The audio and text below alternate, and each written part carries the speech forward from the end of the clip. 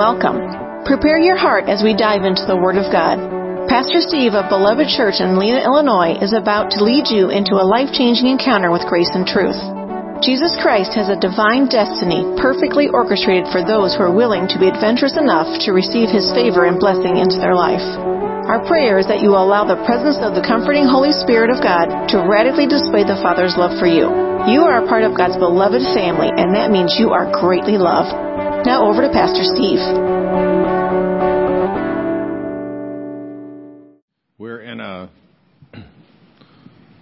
We're in a series called King and Kingdom. I don't know how many people are kind of aware of how things have unfolded in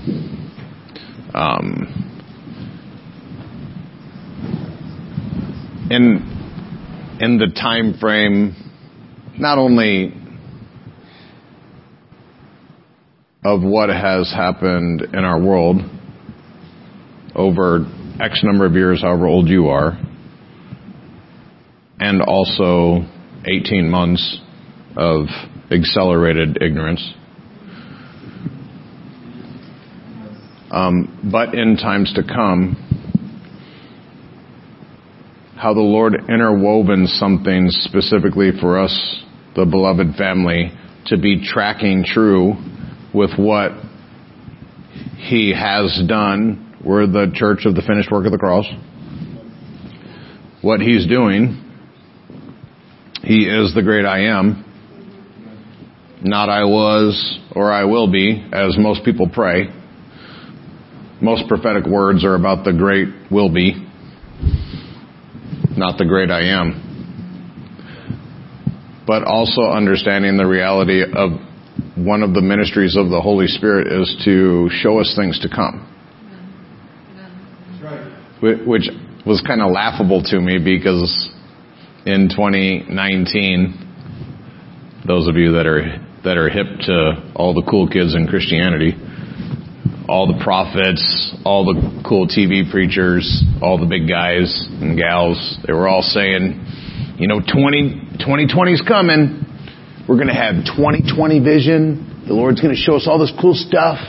2020 vision in 2020. And for those of you that were asleep last year, there wasn't a whole lot of clarity. This is why I can't say I despise or detest, but I'm searching for a word that has nearly that same amount of impact. I do not like those words. I do not like them, Sam, I am. It is the Holy Spirit. I'm not saying that the Holy Spirit can't make a rhyme. I'm not saying the Holy Spirit can't rap if He wants to, but He's not into sounding cool, being cool. He's way more into leading His people as a shepherd into victorious pastures of green and beside still waters. All that other stuff, if He wants to do it flamboyantly, like He's God, I'm totally cool with that. But I'm just here to tell you, whatever prophet you followed in 2019, they probably missed it. Now, missing a prophecy doesn't make you a false prophet. In the Old Testament, missing a prophecy made you a false prophet, and they stoned you to death. That'll make everybody want to prophesy. In the New Testament, because the Holy Spirit is in all of us, we can all prophesy anytime. And when you miss a prophecy in the New Testament, you just miss it. Anybody ever missed it? I've missed it. And the Lord has grace, and you try to get better. And man, did we miss it. But as I look back, I see how the Lord was intertwining us on this path of giving us messages through the last series and then through this series that kind of started when all the stupid started, to prepare us to be ready for what the Father has to do. That's all to say, this morning, when I called Donna out, great word, sis. When I called Donna out, I knew Donna had a word by the Holy Spirit. I also knew Craig had a word. I even knew what Craig's word was. But because I knew that it was challenging, and I didn't know how Craig, if he was okay with that, whatever language you got for that, that's why I made the universal call, there's another word. Cinderella had an amazing word that was interwoven with a testimony in her life that I see now kind of soften some folks, so that when Craig, who obviously pushed through whatever it was, because I said there's one more word, and so he kind of got up knowing that I said there's one more word, and became the one more on the one more, and gave his challenging word. If you weren't paying attention to his word, it is exactly where we're going to go in this message today. Add that to the book of Jude and the word that Deborah got from the Holy Spirit that makes me want to preach for like 3 hours just on what she said and read, and I'm resisting with all my might.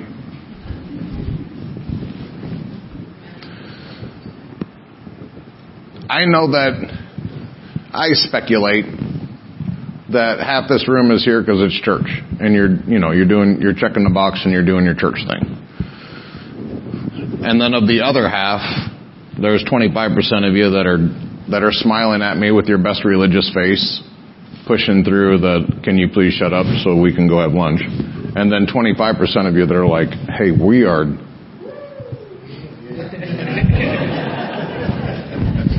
Whatever that adjective is. And I'm okay with that. The Lord said that there's 4 grounds that the Word of God was going to fall on, and 3 of the 4 grounds were going to produce nada, 0, zilch.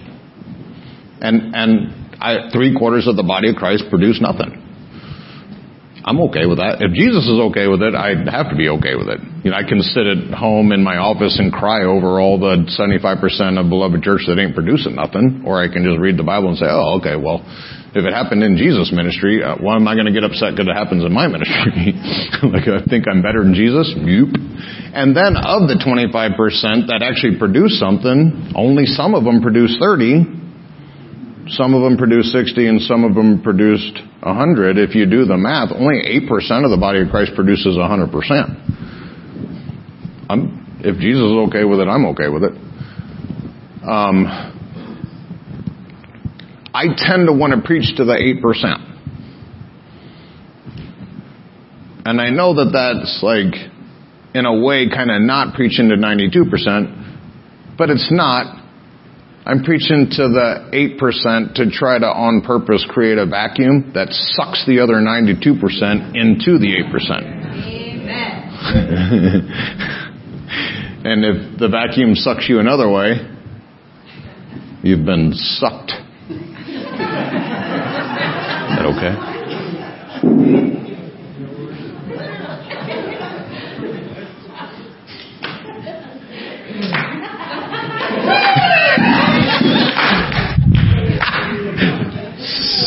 Stop it.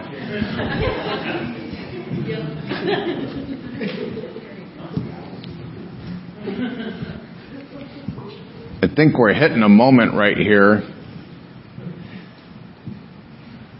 And I want you, if you're one of the 92%, there's no condemnation for anybody. Like, praise God you're born again.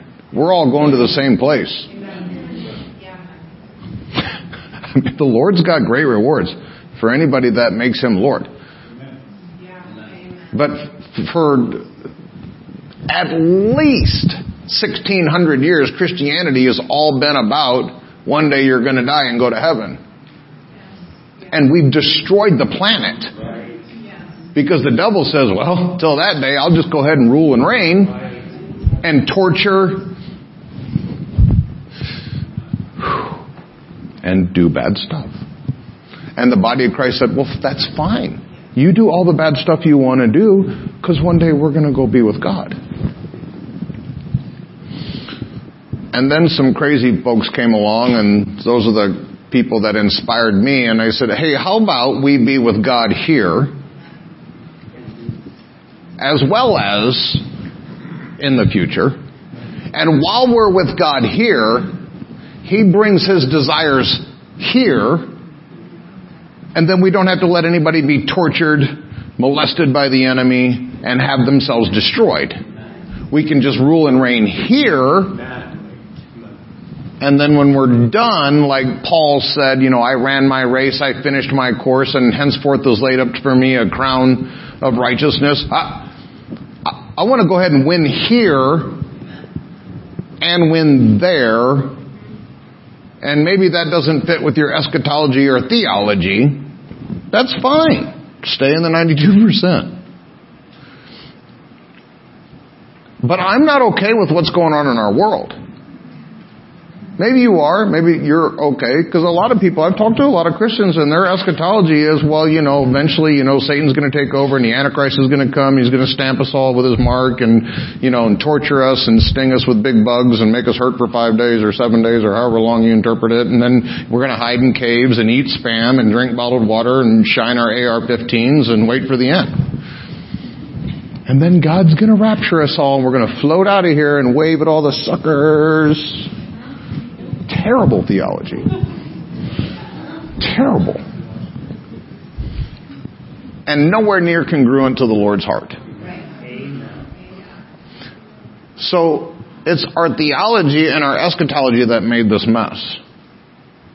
I want to blame Satan, because he should be blamed for everything. But we can't. Because he can only do what we, the church, Jesus said in Matthew 16:18, that the church, the ecclesia, will take the fight all the way to the gates of hell. Which means that where the gates of hell are positioned is determined by the church, not Satan. So if you're like, man, the world is terrible right now, that's on you. That's on you.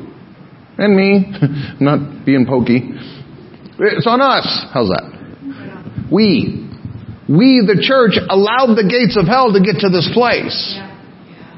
God didn't say, well, I hope it gets really terrible for you all and that'll teach you a lesson. God is not that way. So many people think that the whole summation of who God is Job. The Lord giveth, the Lord taketh away. Job got rebuked for saying that. He got rebuked for saying that because he applied it incorrectly. He said the right thing with the wrong attitude. The Lord does give and the Lord does take away. He gives you grace and He takes away sin. So if you understand what the Holy Spirit was trying to say instead of what Job was trying to whine and complain about, then it's accurate. But he got rebuked for maligning the nature and the character of God. And we've been doing it ever since. God doesn't want any evil, any sin, any trouble. Why would Jesus pay for the sins of the whole world just for 2,000 years later an entire generation of people to be under the influence, the effect, and the punishment and the wrath of sin? God is not that way. He's not going to send His Son to a cross to be tortured and punished for the missing of the mark of the whole planet, and then let the whole planet miss the mark so He can beat Jesus up again in heaven. We need to get this right. And we have been on our own course, charting our own path, being big grown-ups with our big boy pants on, doing our own thing, for at least 100 years, because we ain't got time for all that God stuff. There's people that you probably checked your watch 4 times already this morning because you've got stuff to do that is obviously way more important than the kingdom. And I'm slicing off Sunday morning. But if we look at the whole week, this is why the enemy has 10,000 different ways to get you into social media. To get you into TV, a glowing screen, some other activity, a hobby, or 12. Anything but concentrate on the kingdom. Anything. You can stare in your spouse's eyes and make goo-goo faces at each other. He's fine with that because that's just not the kingdom. Anything but the kingdom, he's fine with.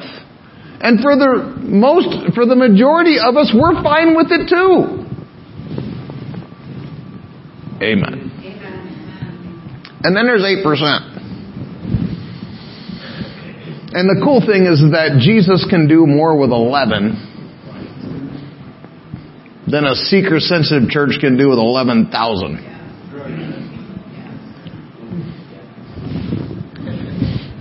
All you non-seeker-sensitive people watching out there, yep, we're that church.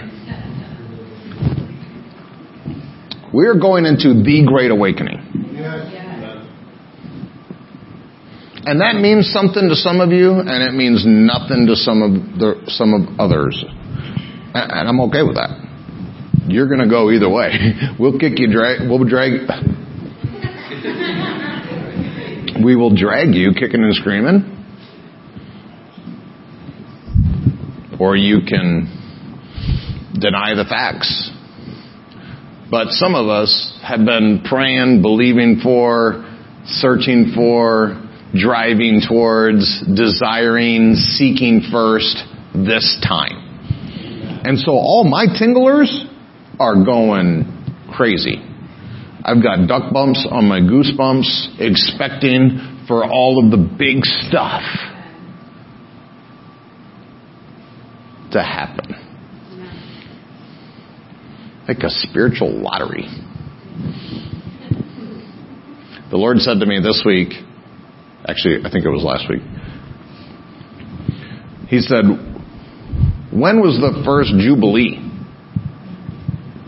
The Jewish Jubilee. If you know the Bible, Leviticus chapter 25. If you need a Bible,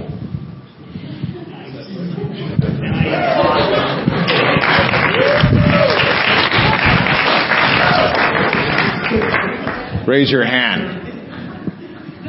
If you can't quote to me Leviticus 25, and you don't have a Bible, then raise your hand. All of us 8%ers were humble people. These two fellows right here have Bibles. They would love to give you one. And we'll have Mitchell sign it later, and it'll become worth twice as much. In Leviticus 25, none of this stuff has anything to do with what I'm going to minister.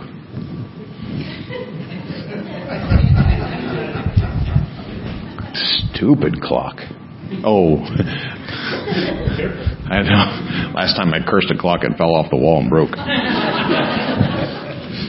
You're blessed. You're just wrong. In Leviticus 25, it basically, a lot of the chapter deals with telling us what the Jubilee is. And you don't have to go there and read that. When you go home today, your homework is to read Jude and Leviticus 25. The Jubilee, just real quick, is every slave is set free. They get their land back. Man, I hope you are catching the parallels.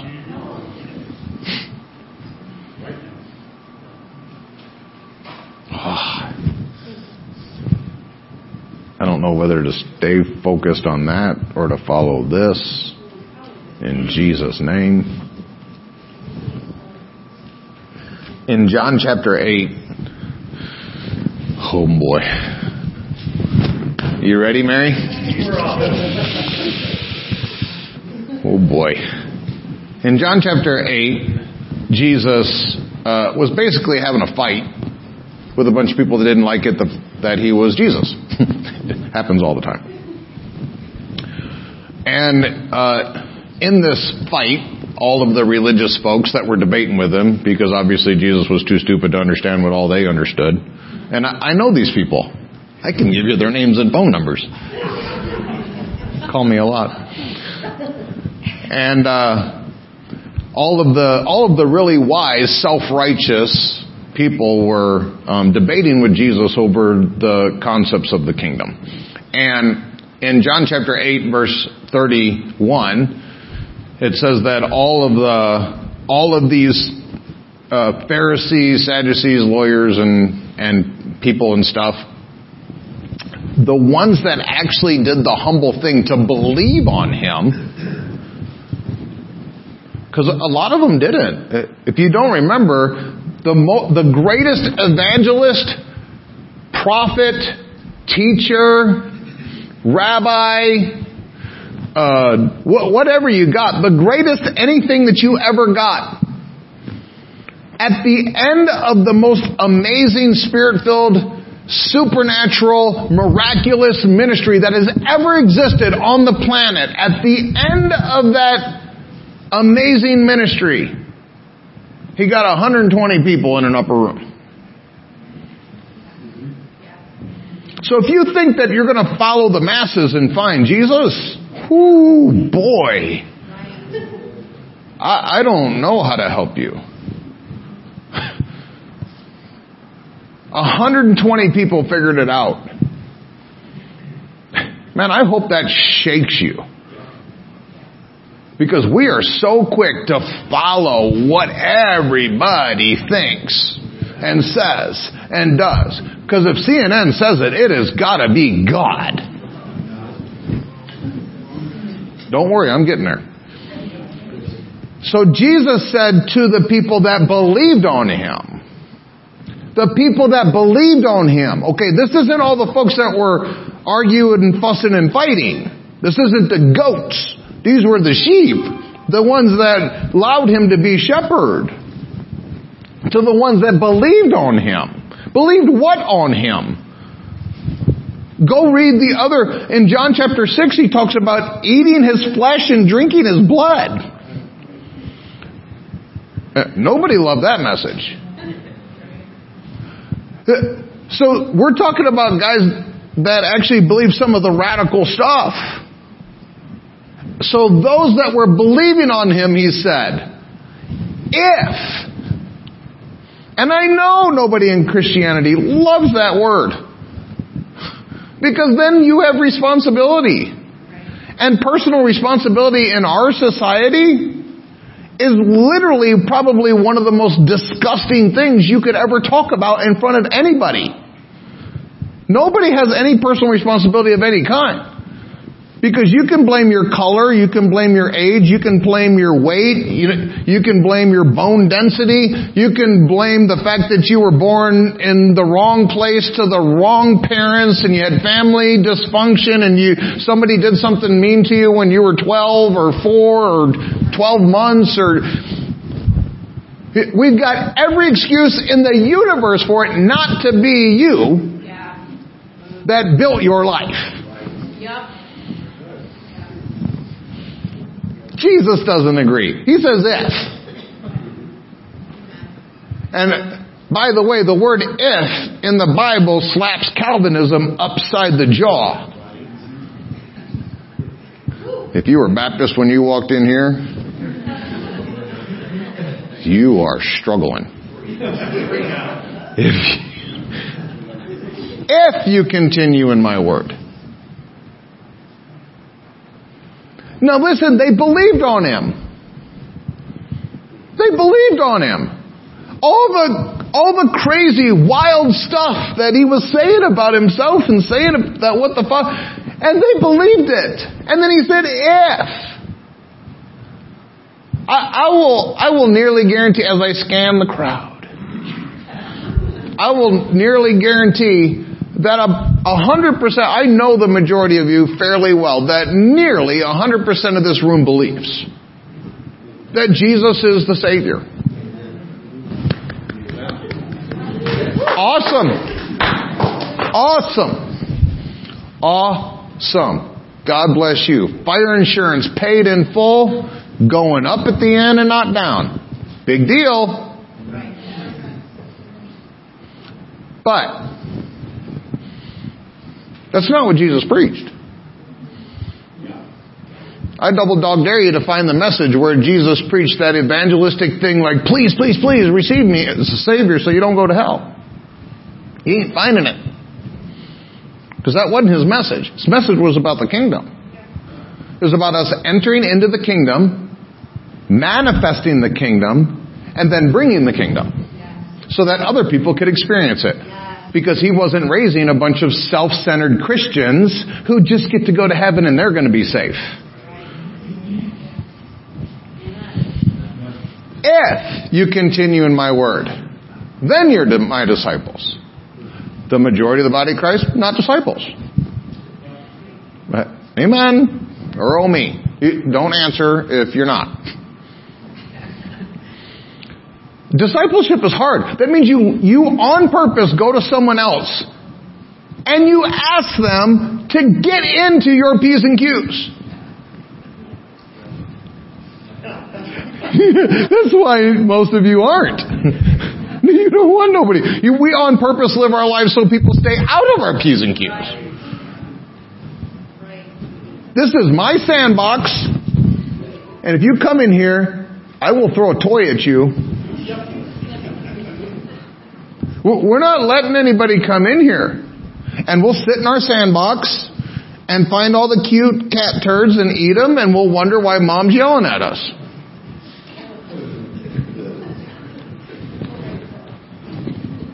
Okay, he didn't. No. He didn't clap on that one. All right, I'll leave that alone. Discipleship is someone standing outside of your sandbox and saying, hey, don't eat that. Nasty. And the average Christian, look, let me tell you something. I found it myself. I picked it right out of the sand. I dusted it off. I worked on this sucker for a long time. You just stand over there and shut up.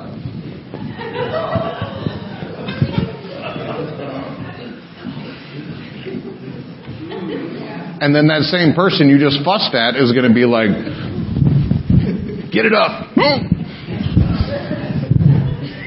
They'll stand there and help you. That's what Christianity generally is. It's a bunch of people out there eating garbage, and then they come in here and we got to help them throw it up. We give them a good meal, and then they leave. Wash, rinse, repeat. Wash, rinse, repeat. Wash, rinse, repeat. The person that's being discipled, we're just going to go ahead and step out of the sandbox, walk away from it. We don't have to deal with that. If you continue in my word, then you'll be my disciples indeed. And, bonus, you will know the truth. Now, most people read this verse all by its lonesome. Like this is a standalone, no context. Jesus was just randomly roaming around the countryside and he stopped. If you know the truth. Like he's John Wayne of the Spirit or something. We read the Bible like that.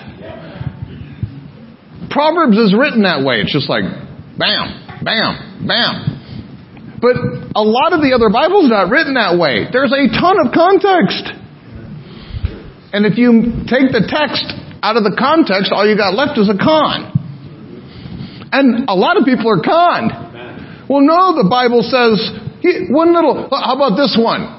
Because I get this all the time. Hey, you probably shouldn't do that. That's not smart for your life. That's going to destroy you. Hey, don't judge me. The Bible says don't judge. Oh, hey, look who learned a verse. And it does. Matthew chapter 7, verse 1 says, judge not lest you be judged. And everybody in the whole universe thinks that there's one verse in the whole chapter.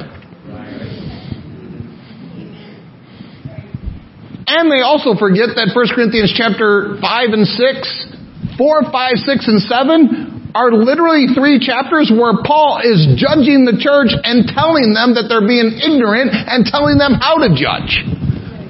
Well, I mean, I didn't know that was in the Bible. Yeah.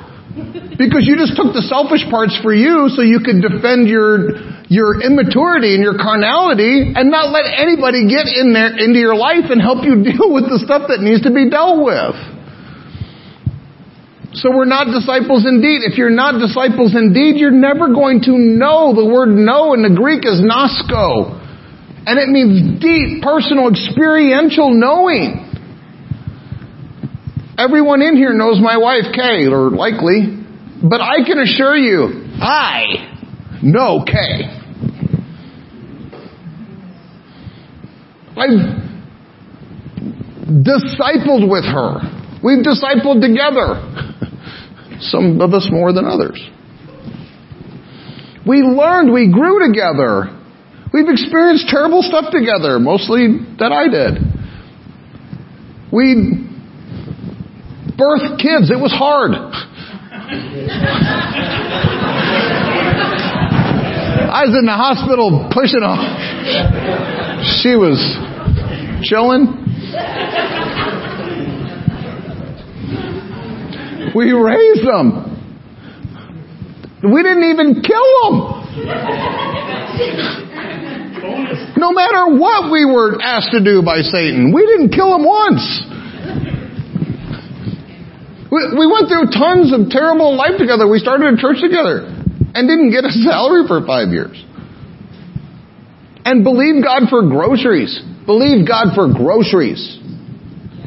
While I was preaching prosperity. Yep. You know what you got to do to be able to go to sleep on that? You got to know that you're doing what you're supposed to do and not look at what you're looking at. Stand up every Sunday and preach prosperity when you don't know if you're going to have food tomorrow. We went through all this stuff. Talked about all these deep things. Long into the night. I know Kay. That's what the Lord's talking about. You will know the truth.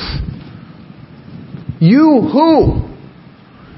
Disciples that were in His Word that believed on Him. So you don't even get to this over here until you're at least believing on Him.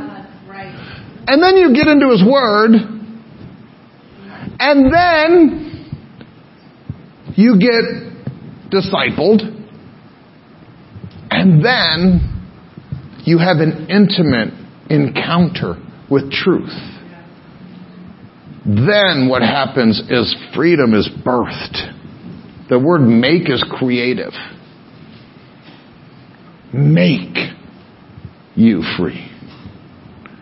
Only the truth you know makes you free. And then, this is the part that the context is so important.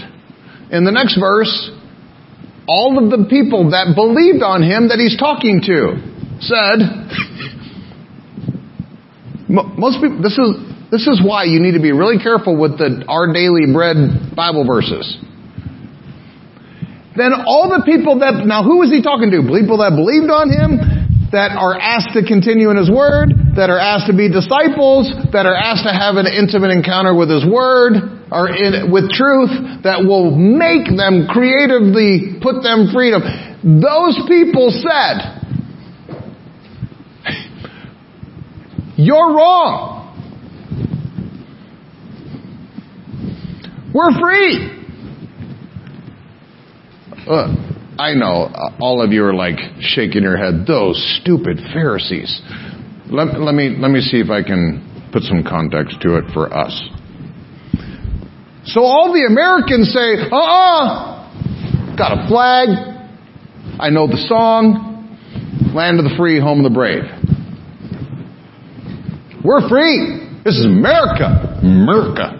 Free. Really, you're free. You're free. How do you define that? What's your definition?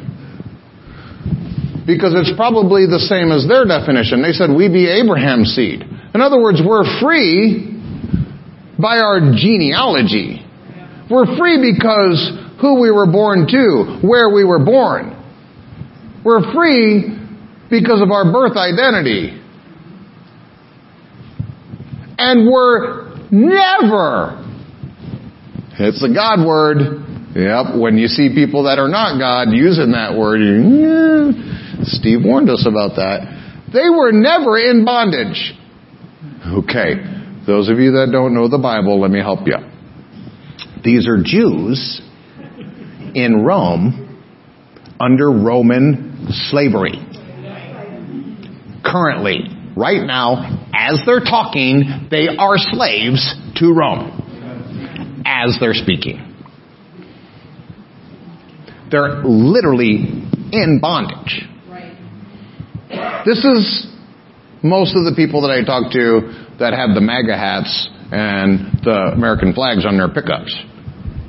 They're free while they're in bondage. They believe they're free.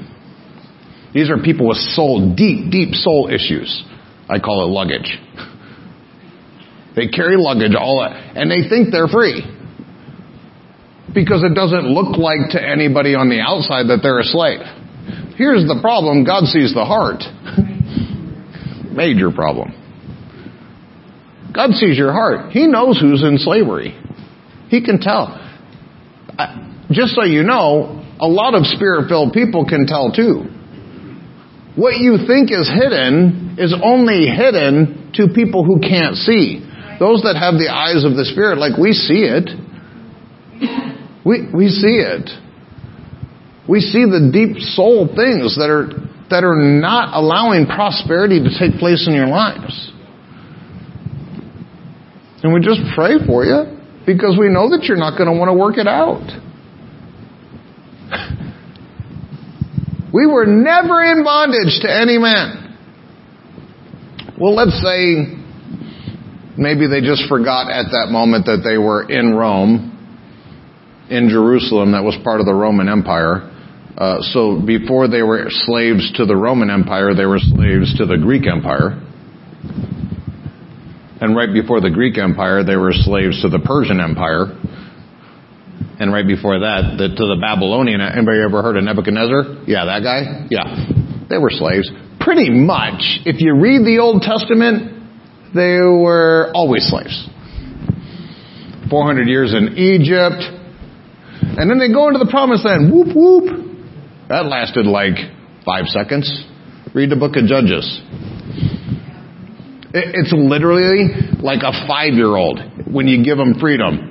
They're like, woo, we got freedom, yeah. Crash. That's what happens when immature people are offered freedom.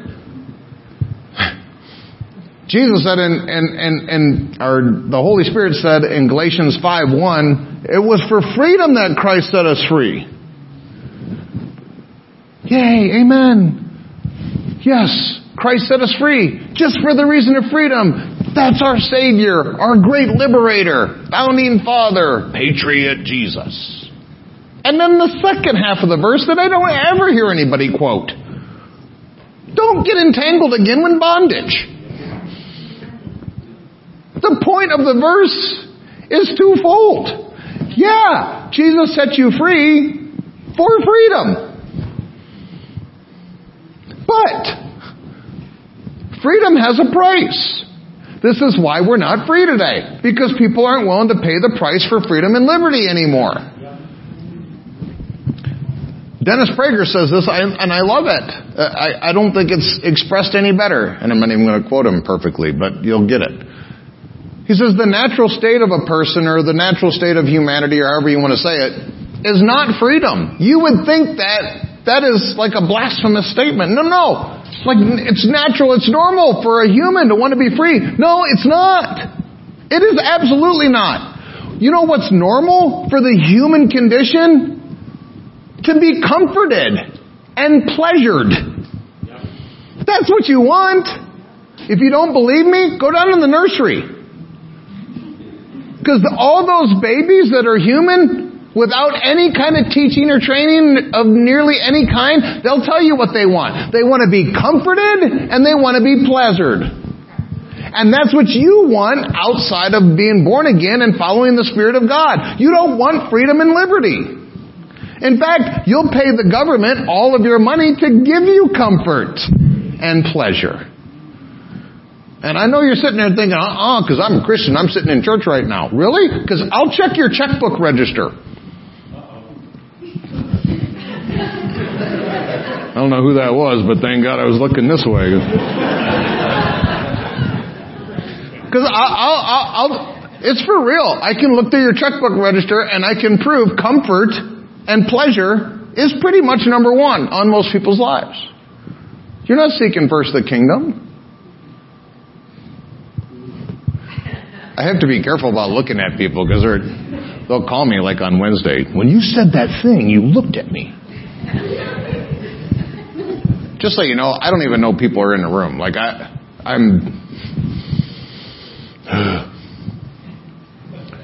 They said we were never in bondage to any man. People, while they were actively in bondage, in the physical, in the soul, in the spirit. These people were in bondage in all three areas of their life. And they thought they were never in bondage. Now, the average person in here, you are likely free of body. Depending on where you work and which vax mandate is coming after you.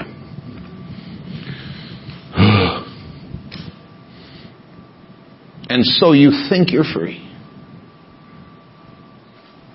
Not knowing what is after your soul.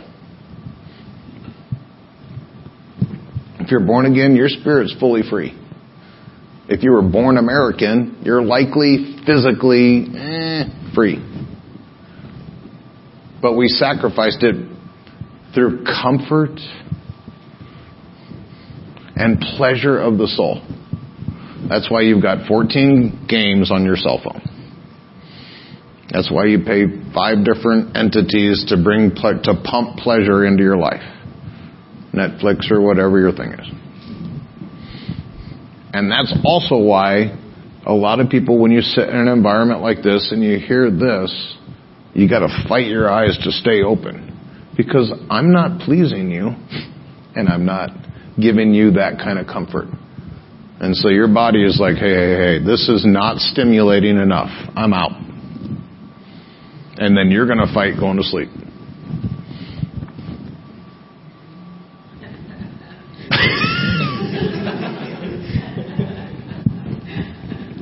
Some of you regretted waking up today.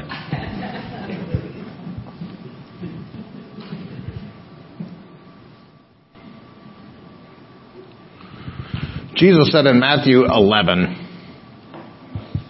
and 12. Yep, see how he did that? Verily, which means truly. This is King James, the one that God wrote. Verily I say unto you, among them that are born of women, I love the way the Lord talks. Don't you know someone was listening? Okay, that's not me. No, only people in 2020 don't know whether they're born of a woman or a man. Verily I say unto you, among them that are born of women. Anybody? Okay, well the rest of you, you need some critical race theory. Sorry, that slipped. Among them that are born of women, there hath not risen a greater than John the Baptist. Now, this is Jesus talking, who knows every person ever. When he says, nobody ever born of a woman, it's because he knows them all. He's God. He knows them all. He literally knew every person. Everyone. And he says, there's never been one greater than John the Baptist. Man, I don't know if that is riveting to you, But of all the accolades any person has ever gotten on the planet, to say you... And for all of you that think like, I don't know if I should do this. No, I already started it.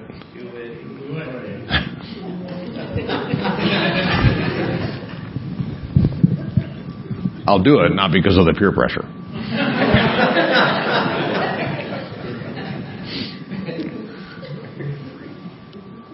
God does have different opinions for different people. Oh, I knew it. We should back up. He loves us all exactly the same and equally. But there's a major difference between a person who's living to be pleasing to God versus a person that's living to be pleasing to themselves or to their spouse or to their boss or to whatever. God was well pleased with Jesus. Well pleased. He's not always well pleased with everybody. In fact, there was a couple people that they specifically got were in the New Testament, born again people that specifically got words from heaven that God wasn't pleased. I know. Dang it.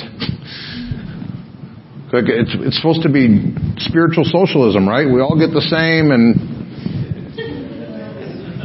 everybody gets the exact same mansion, the exact same crowns, the exact same robe, and we're all just welcome to heaven. I'm sorry. Some people get crowns. Some people don't. I'm living to get a crown. I'm living to finish my race, to finish my course, to cross the finish line, to be first place. I know it's not okay in today's society to want to be first place because everybody gets a trophy.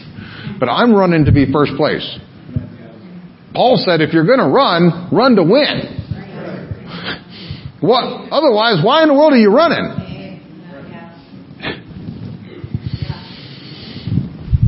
Among them born of women, there has not risen a greater than John the Baptist. Wow. And here's the thing, John wasn't even there.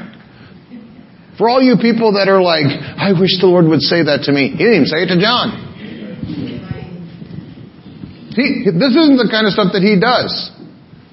If you're destitute of soul and you're in this mucked, mired, oppressed, depressed state and you're just waiting for Jesus to come swooping in like Superman to go, oh, you're my most prettiest kid and I love you the most. Thank you, Lord. Now I feel better. That doesn't actually make you feel better. You know what you need? Someone to come in and say, will you stop it? Grow up. Dear Lord, Jesus died for you and you're depressed? Are you kidding me? I don't know what verse that is. I said what you need. You know, John the Baptist, at this point, he was dead. But there was another instance that the Lord did the exact same thing. John the Baptist was in prison, waiting to be beheaded. And Jesus said a bunch of cool stuff about him then too. And he didn't hear none of it. He doesn't do that thing to where this is why folks reject certain ministries, certain truths. Because you want someone that understands exactly you. I'm only going to be ministered. I'm struggling with alcoholism, so therefore I can only be ministered to by that one preacher who went through terrible things in alcoholism just like me and came out. We've built an entire subculture in Christianity this way. You got the mom group, you got the dad group, you got the divorce group, you got the alcoholic groups, you got, just the vodka alcohol group, you got to get those. And then you got the drug group, and then you got the sex group, and then you got... Hey, guess what? Guess who all of these groups can't get ministered to by? Jesus. Never an alcoholic, never a mom, never a dad, never. For all of you, for the gals that can only be ministered to by gals, Jesus is out. He's a guy, in case a man. For all of you men that can only be ministered to by men, the Holy Spirit's out because He's that comforting part of God. In fact, He's referenced in the Old Testament all the time in the feminine gender. I'm not saying the Holy Spirit's a girl. Okay, so stop it. I'm just saying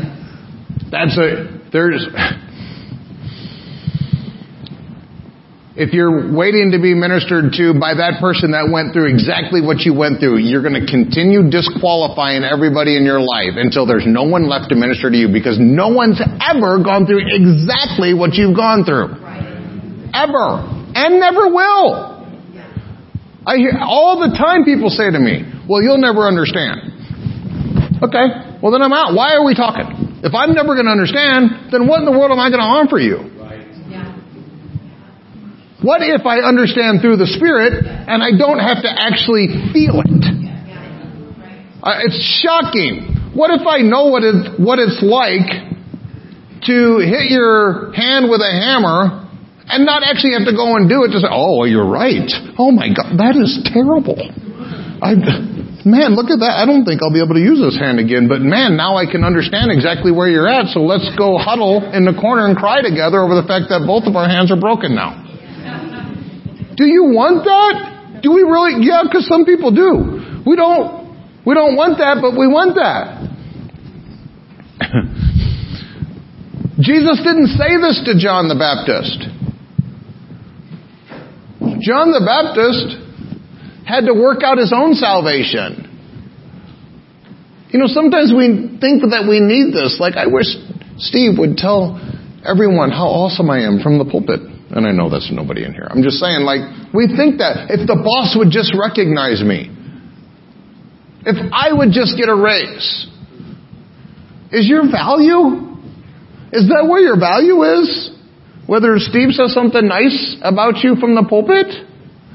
That's all it is? That's the sum total of where you get your value? You know what Jesus said about you? Is that not enough? What about what Jesus did for you? Is that not enough? If this doesn't settle your identity, if this doesn't create value for you, then there's nothing I'm going to say from the pulpit that's going to make it better. You could have 40 legions of angels show up in your bedroom tonight and say, you're awesome! And you're still going to have a problem on Tuesday morning. Because if this revelation doesn't do it. Luke 16, Jesus told the story about Lazarus and the rich man. And Lazarus died and went to heaven, and the rich man died and went to hell. And the guy that was in hell cried out to Abraham, please send someone that was raised from the dead to go talk to my 5 brothers, and so they understand that hell's terrible. They need to not come here. And Abraham said something really profound. He said, hey, if they won't listen to the prophets, if they don't understand the scriptures, they'll never listen to someone raised from the dead. And I remember when I was young and I first read that, I'm like, well, Abraham don't know me, because man, if somebody showed up that I knew that died and they said, Steve, I got something to tell you, I'd for real listen. No, you wouldn't. You wouldn't. It's just that true. You think that would be the thing that you need. It's not. Because if you don't believe the prophets that God spoke through, and you don't believe the word that God spoke through, why would you believe a person? If you can't believe God, you cannot believe a person. Oh my Lord.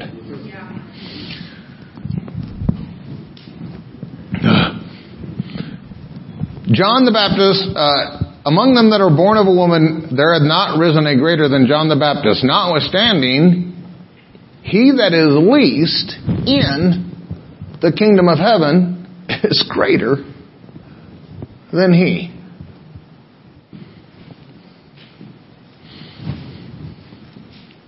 The pause is because I'm letting you decide. whether you actually believe that what Jesus said is true or not. Because you're in church and I'm a preacher and you got your best spiritual face on, everybody's like, yep, amen, preach it, Jesus. But I also know that I've talked to a bunch of you quietly on the side, and you don't have this opinion of yourself, that you're greater than John the Baptist. And it also means that most of us don't believe we're in the kingdom. The kingdom is to come one day. In heaven, I'll be greater than John the Baptist. But today, I'm just poor loser me. And I stinketh at everything. Well, we can go with your opinion. It's ignorant. Or we can go with his opinion. He says, if you're in the kingdom, you're better than John the Baptist. Now here's something that this message was going to have a whole different spin to it until the Holy Spirit all got in my beeswax. But here's something that most people have never considered. Does anybody know how John the Baptist died? I know I'm asking a question to a crowd, and that's usually a recipe for disaster. He was hit by a truck. Go to children's church. John the Baptist was beheaded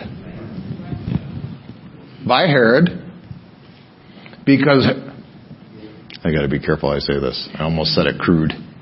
Because Herod was, how do I not say it crude? Where's my wife? He was what? That's my sister.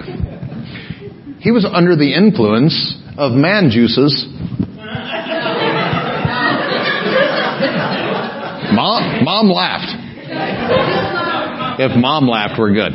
He was under the influence of man juices because he watched a girl who was his stepdaughter dance naked. This is why some of you really need to read the Bible. You think it's disinteresting? I got news for you. That soap opera that you watch for 47 hours a week ain't got nothing on the Bible. Nothing. Read Genesis. There is some funkiness in there. Herod, stirred up over watching his stepdaughter dance naked for him, says, I'll give you anything, hot stuff. I added that. And up to half my kingdom. And so she goes back to her mama, which is kind of creepy, and says, hey, Mom, stepdad king person will give me anything because I danced naked in front of him. Whoop, whoop. Thanks for teaching me how to dance, Ma. How do you think she got... Okay, never mind. And so Mom says, well, you know what the one thing that I would really love? That stinking preacher. John the Baptist, that guy. You know, he had the audacity one time to actually come to us political leaders and tell us that our marriage was wrong because it wasn't biblical. People don't even consider this. John the Baptist died because he challenged the government on morality. Oh, dear Jesus. This is going way over some people's heads. John the Baptist was beheaded because he told the government leaders that what they were doing was wrong by God's word. And died because of it. And we got preachers of churches 100 times the size of this church that are standing at this exact same place of influence telling their congregation to do Romans 13.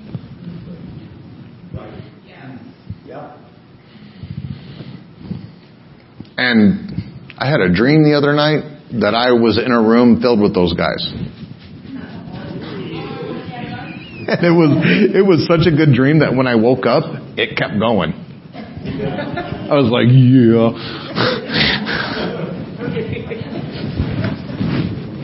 There was faces and names and whoop! I won't tell you. But I was ripping it. I was blasting those guys. Like, you are leaders in the body of Christ. And your people are being destroyed by illegal and immoral vaccine mandates. Your people are being destroyed because abortion is literally birth control. Murder is birth control. Your sons and daughters don't know which one they are. Because society has told them that what they see is not real. It's what you feel. What you feel is real. This is the whole religion today. That feelings are God. And before you get all like those terrible kids in school, most of us are driven by our feelings and our emotions. Well, I feel like I'm going to be angry today. Come here, spouse. Let me show you. Amen. We got kindergartners that are forced to watch porn. By law. If you don't know this is going on, God bless you. I could go on and on and on and on. And you know what the church is doing? Well, I just can't believe they passed that law. It is so irritating to me. I can't believe. Just last night we were palling with Brian and Jess. We love you guys. And I was on the way over. I might have been driving, reading an email. Just one time. That night. On that road. Anyway, the email was from, was a political email, talking about the new maps in Illinois, and I feel like I shouldn't have got into this story. So they just released the second version of the new congressional maps for Illinois because the first one was ruled to be unconstitutional. So they moved things like 5 feet, and they're like, there you go. From unconstitutional to way to go. Because you moved 2 roads 1.5 miles, which is literally about what happened. So, let me do this fast. Illinois went from 18 congressional seats to 17 because we lost population. I wonder where they all went. Florida!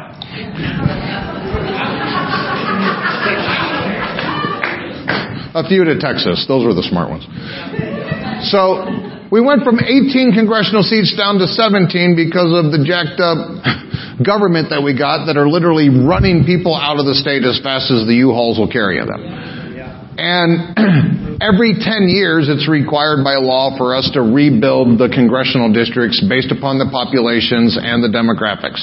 And so, right now, the maps, the second version of the maps that they've released to represent Illinois, that is 47% Republican,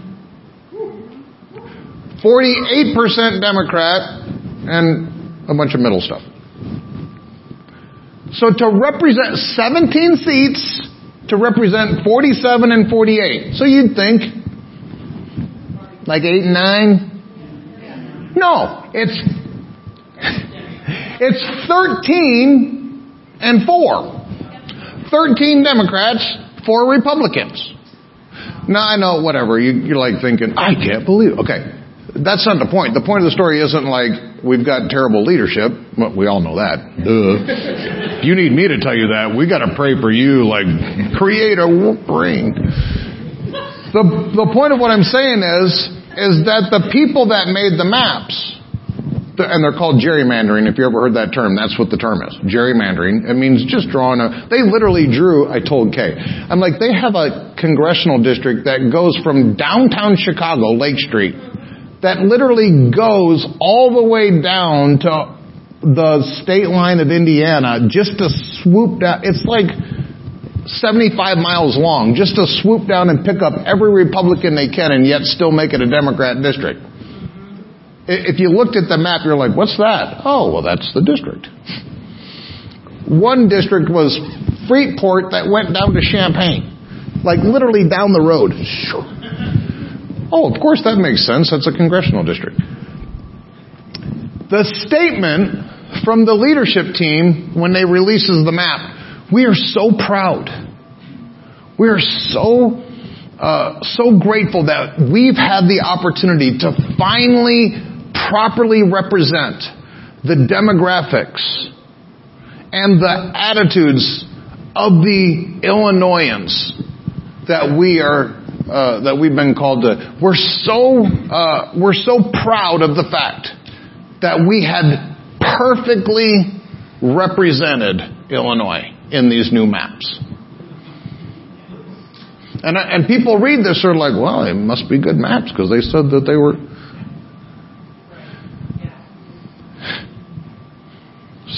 13 and 4. We allow this. We allow this. You know what would happen if 48% of Illinois said, hey, it's wrong. Killing a baby is wrong. Showing porn to a kindergarten is wrong. It's actually so wrong, most people don't know this, teachers actually have to get qualified immunity so that they don't get arrested for child. They have to literally make teachers immune to the laws so that they can teach what they were legally required to teach. Makes total sense. Total sense. John the Baptist died because he 2,000 years ago, not even as this kind of government, he died because he challenged the moral lifestyle of the legal leaders of the nation. Any way you slice this is going to come back to whether you are willing to do what John the Baptist did. According to Jesus, you're greater than him if you're in the kingdom. Now, I will submit this. A majority of Christians see the kingdom and don't actually go in. They see it. I know it's holy. I know it's righteous. I know it's just. I know it's love, and I know it's grace, and I know it's courage, and it's boldness. I know it's all those things. I'm not really willing to do it because, I got my own thing going on. But I know it is that. And so I will submit to you, a lot of the body of Christ is not actually in the kingdom. They're looking at the kingdom. And Jesus talked about that in John chapter 3. You can look at it and not be in it. But if you're in it, you at least need to understand what John the Baptist did, which was challenge the government. And then Jesus said this, and from the days of John the Baptist until now, the kingdom of heaven suffers violence. The Jesus of the Bible that sits on a rock with a couple of kids on his lap, petting sheep, with blue eyes and blonde hair, and a big smile. That Jesus is the one that says, hey, the kingdom of God suffers violence. Whoa, don't talk like that. That's hate speech. They'll kick you off of Facebook. Can't talk about violence on Facebook. I know. That's why we have to be in this book. Jesus talked about violence. Where? Anybody? It was a pretty direct question. In the kingdom of heaven.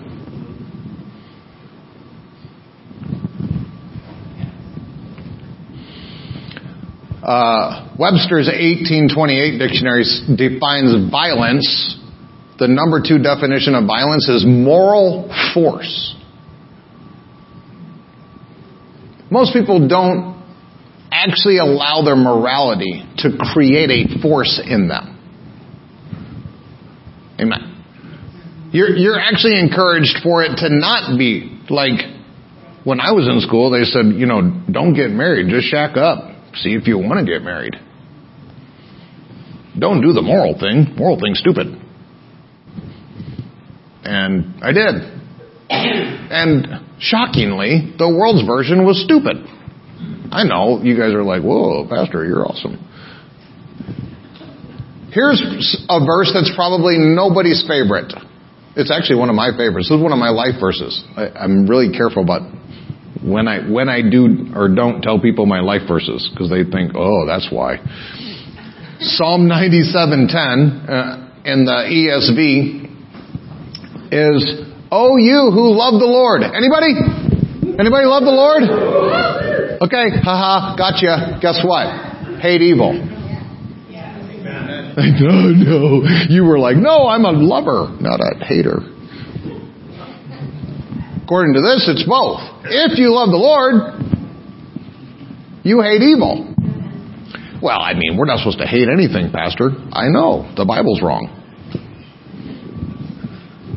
I hate sickness and disease. I hate it. Amen. Run out of time. Can't tell a lot of stories.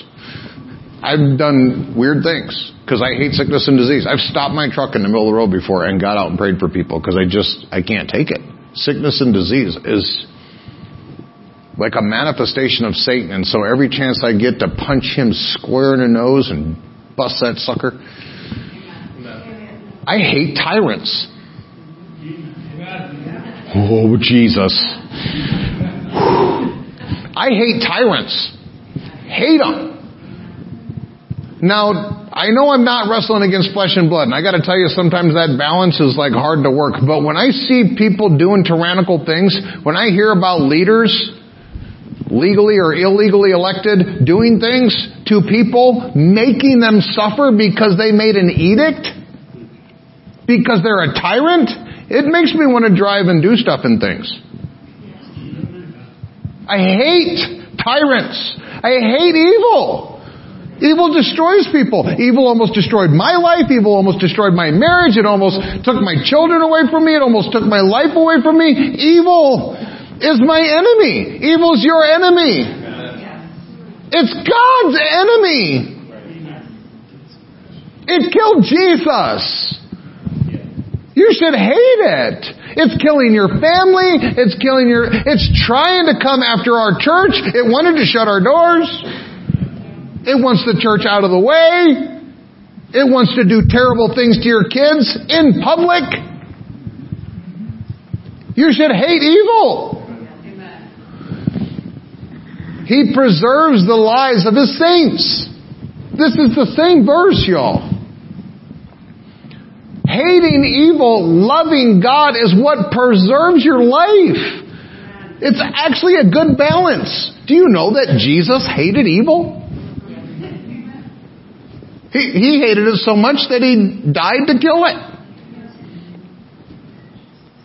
Hebrews chapter 1 says that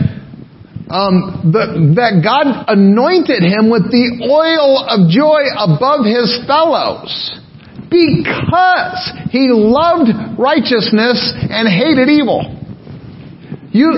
Some of the reasons that some of you aren't joyful is because you don't have that balance right. If you hate evil and love God and love righteousness in equal proportions and live your life seeking first the kingdom, joy is going to be a natural overflow in your life.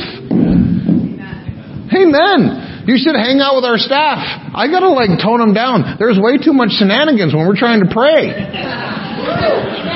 They're always laughing and cutting up and having a good time. And I'm like, come on, we got to be spiritual.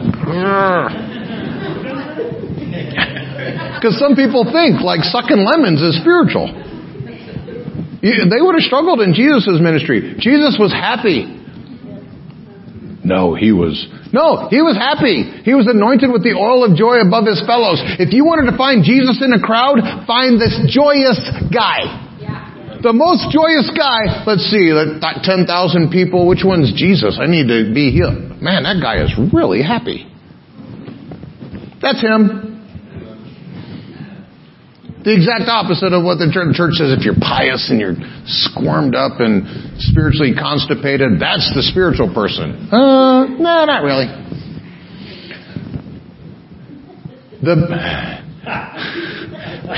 Romans 12:9. I gotta go fast. Romans 12:9.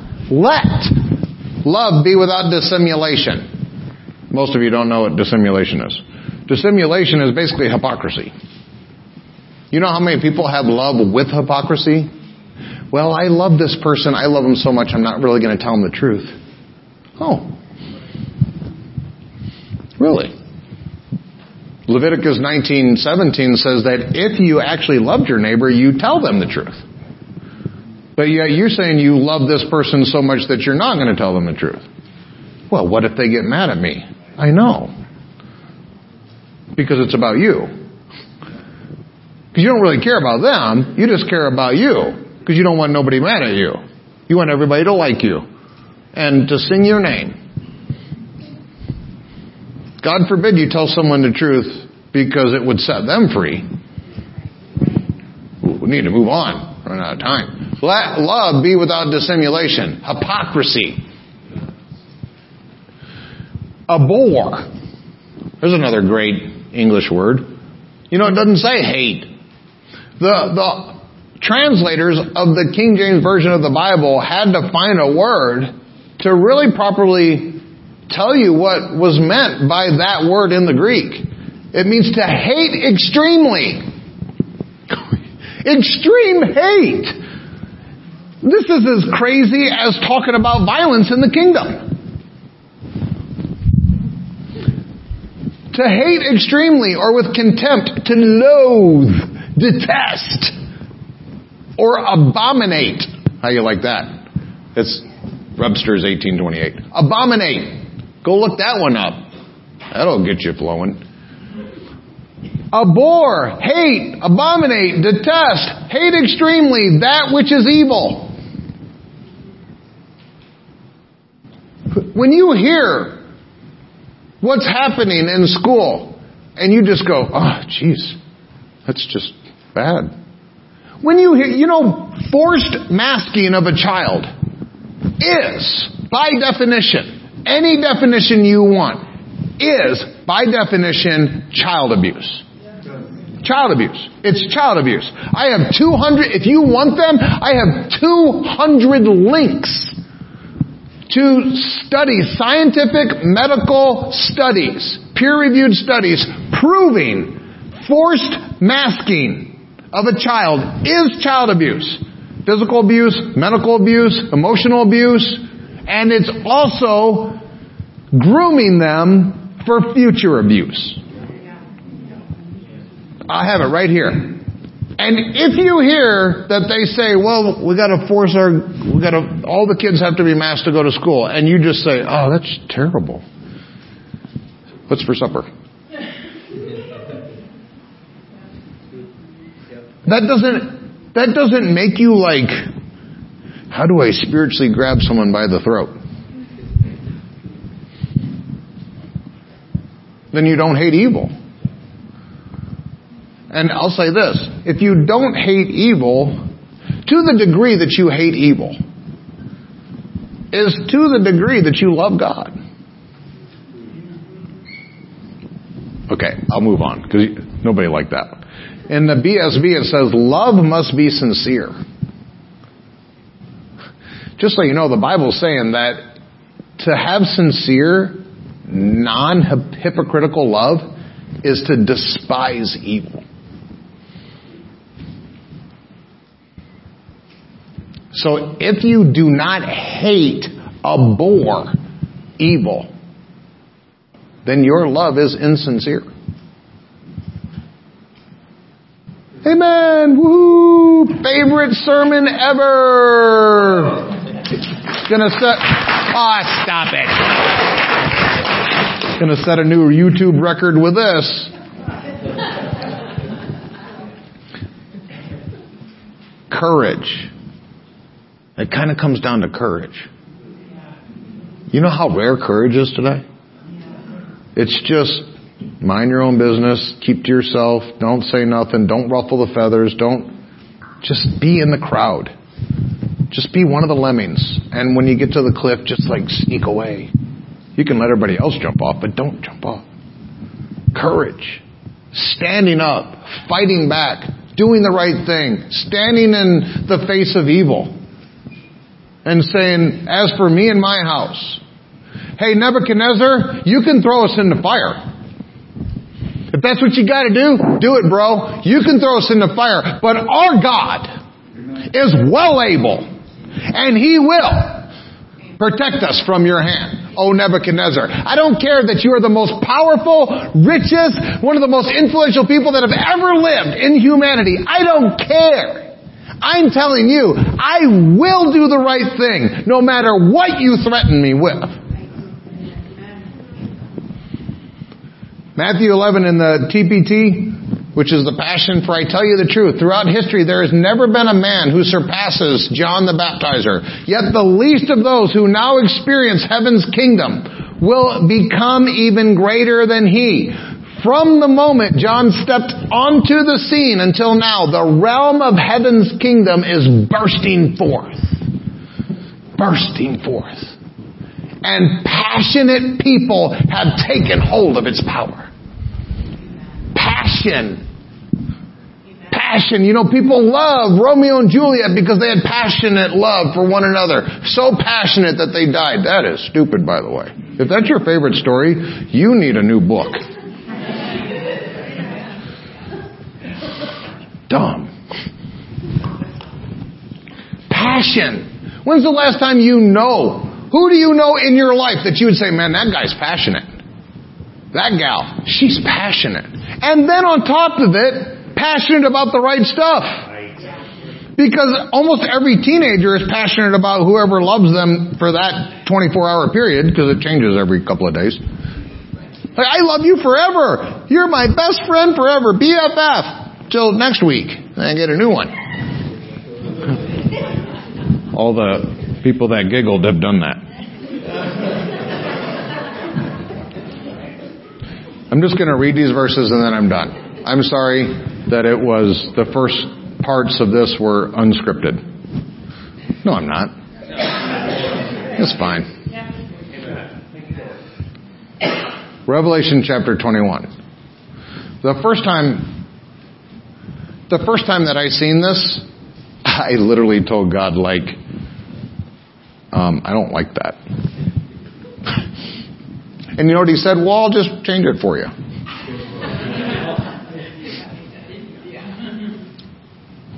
Revelation 21. I'm just going to read these, and then I'm going to let you kind of chew on it. And He that sat upon the throne said, behold. Anybody know who's on the throne? No, I know. Not Pritzker. I know that you thought,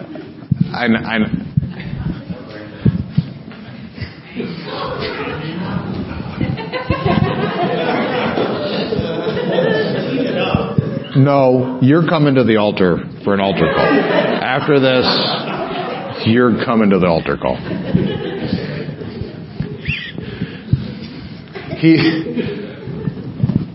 Let's get pious. He that sat upon the throne, Jesus,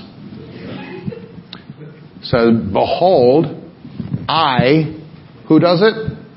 Jesus, make all things new. Hey, if you're trying to new up your life, a lot of people are trying. You can shine that cat fecal matter all you want. It's just going to be shiny cat fecal matter. Was that okay? Got a nod from my sister. And He said unto me, this is John, write, for these words are true and faithful. Write this down. You know when Jesus shows up, He says, hey, write this down. And He said unto me, it's done. That's our message. He said some other stuff. I am Alpha and Omega, the beginning and the end. I will give unto him that is athirst of the fountain of the water of life freely. He that overcomes. You know, to overcome, you got to come over some stuff. He that overcomes shall inherit all things. Well, what happens to the people that don't overcome? And I will be his God, and he shall be my son. But the fearful, the number one character trait on the list of folks that go to hell is fearful. You know what the most acceptable sin in Christianity is? Fear. Scared of, I got to wear a mask because the virus might get me. Boo.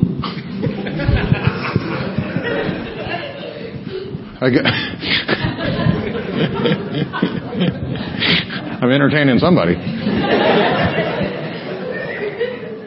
If you think through the things of your life, you realize how much of our lives are a derivative of fear? How much you pay money for insurance for fear? How many decisions you make? Even when we see each other, hey, have a great day. Be careful. Oh, I know, because it's the world. Bubble wrap it, get your helmet on. Right? You know, when I was a kid, we had more brain damage. I get that. But man, you were looking for stuff to jump. And you didn't even wear a shirt. Well, I didn't. You didn't wear a shirt, let alone a helmet and bubble wrap. Some of these kids out there, oh dear Jesus. All right, you read the rest of this later. But we've embraced fear as if this is our best friend. We put fear in the car with us. We take him home with us. We sleep with him. We talk to him all day long. Fear is really one of the best friends of people. And they think that fear is going to keep them safe. Fear is trying to take you here to death. You know what keeps you safe? Courage. Boldness. Hating evil. Loving God. Standing up against tyrants. Standing up against things that are wrong. Going for righteousness. Doing the thing that's not the normal lemming thing. Going against the flow. Paddling upstream. Climbing to the top of the mountain no matter how hard it is. That's what keeps you safe. The safest place you'll ever be is in the center of God's will. Ever. And it's going to make you have to deal with fear. Not embrace it. And that's the people that we're raising up. You're the 8% in Jesus' name. You're the 8%. And when you see things that are fearful, I want you to say, no! I will not fear. What was the word that Craig gave? I did all of this to get back to Craig's word. What did he say? What did he start with? Do not fear. What did he end with? Do not fear. Courage. Boldness. All right, rise up. I'm going to bless all the folks that are going to embrace courage and boldness.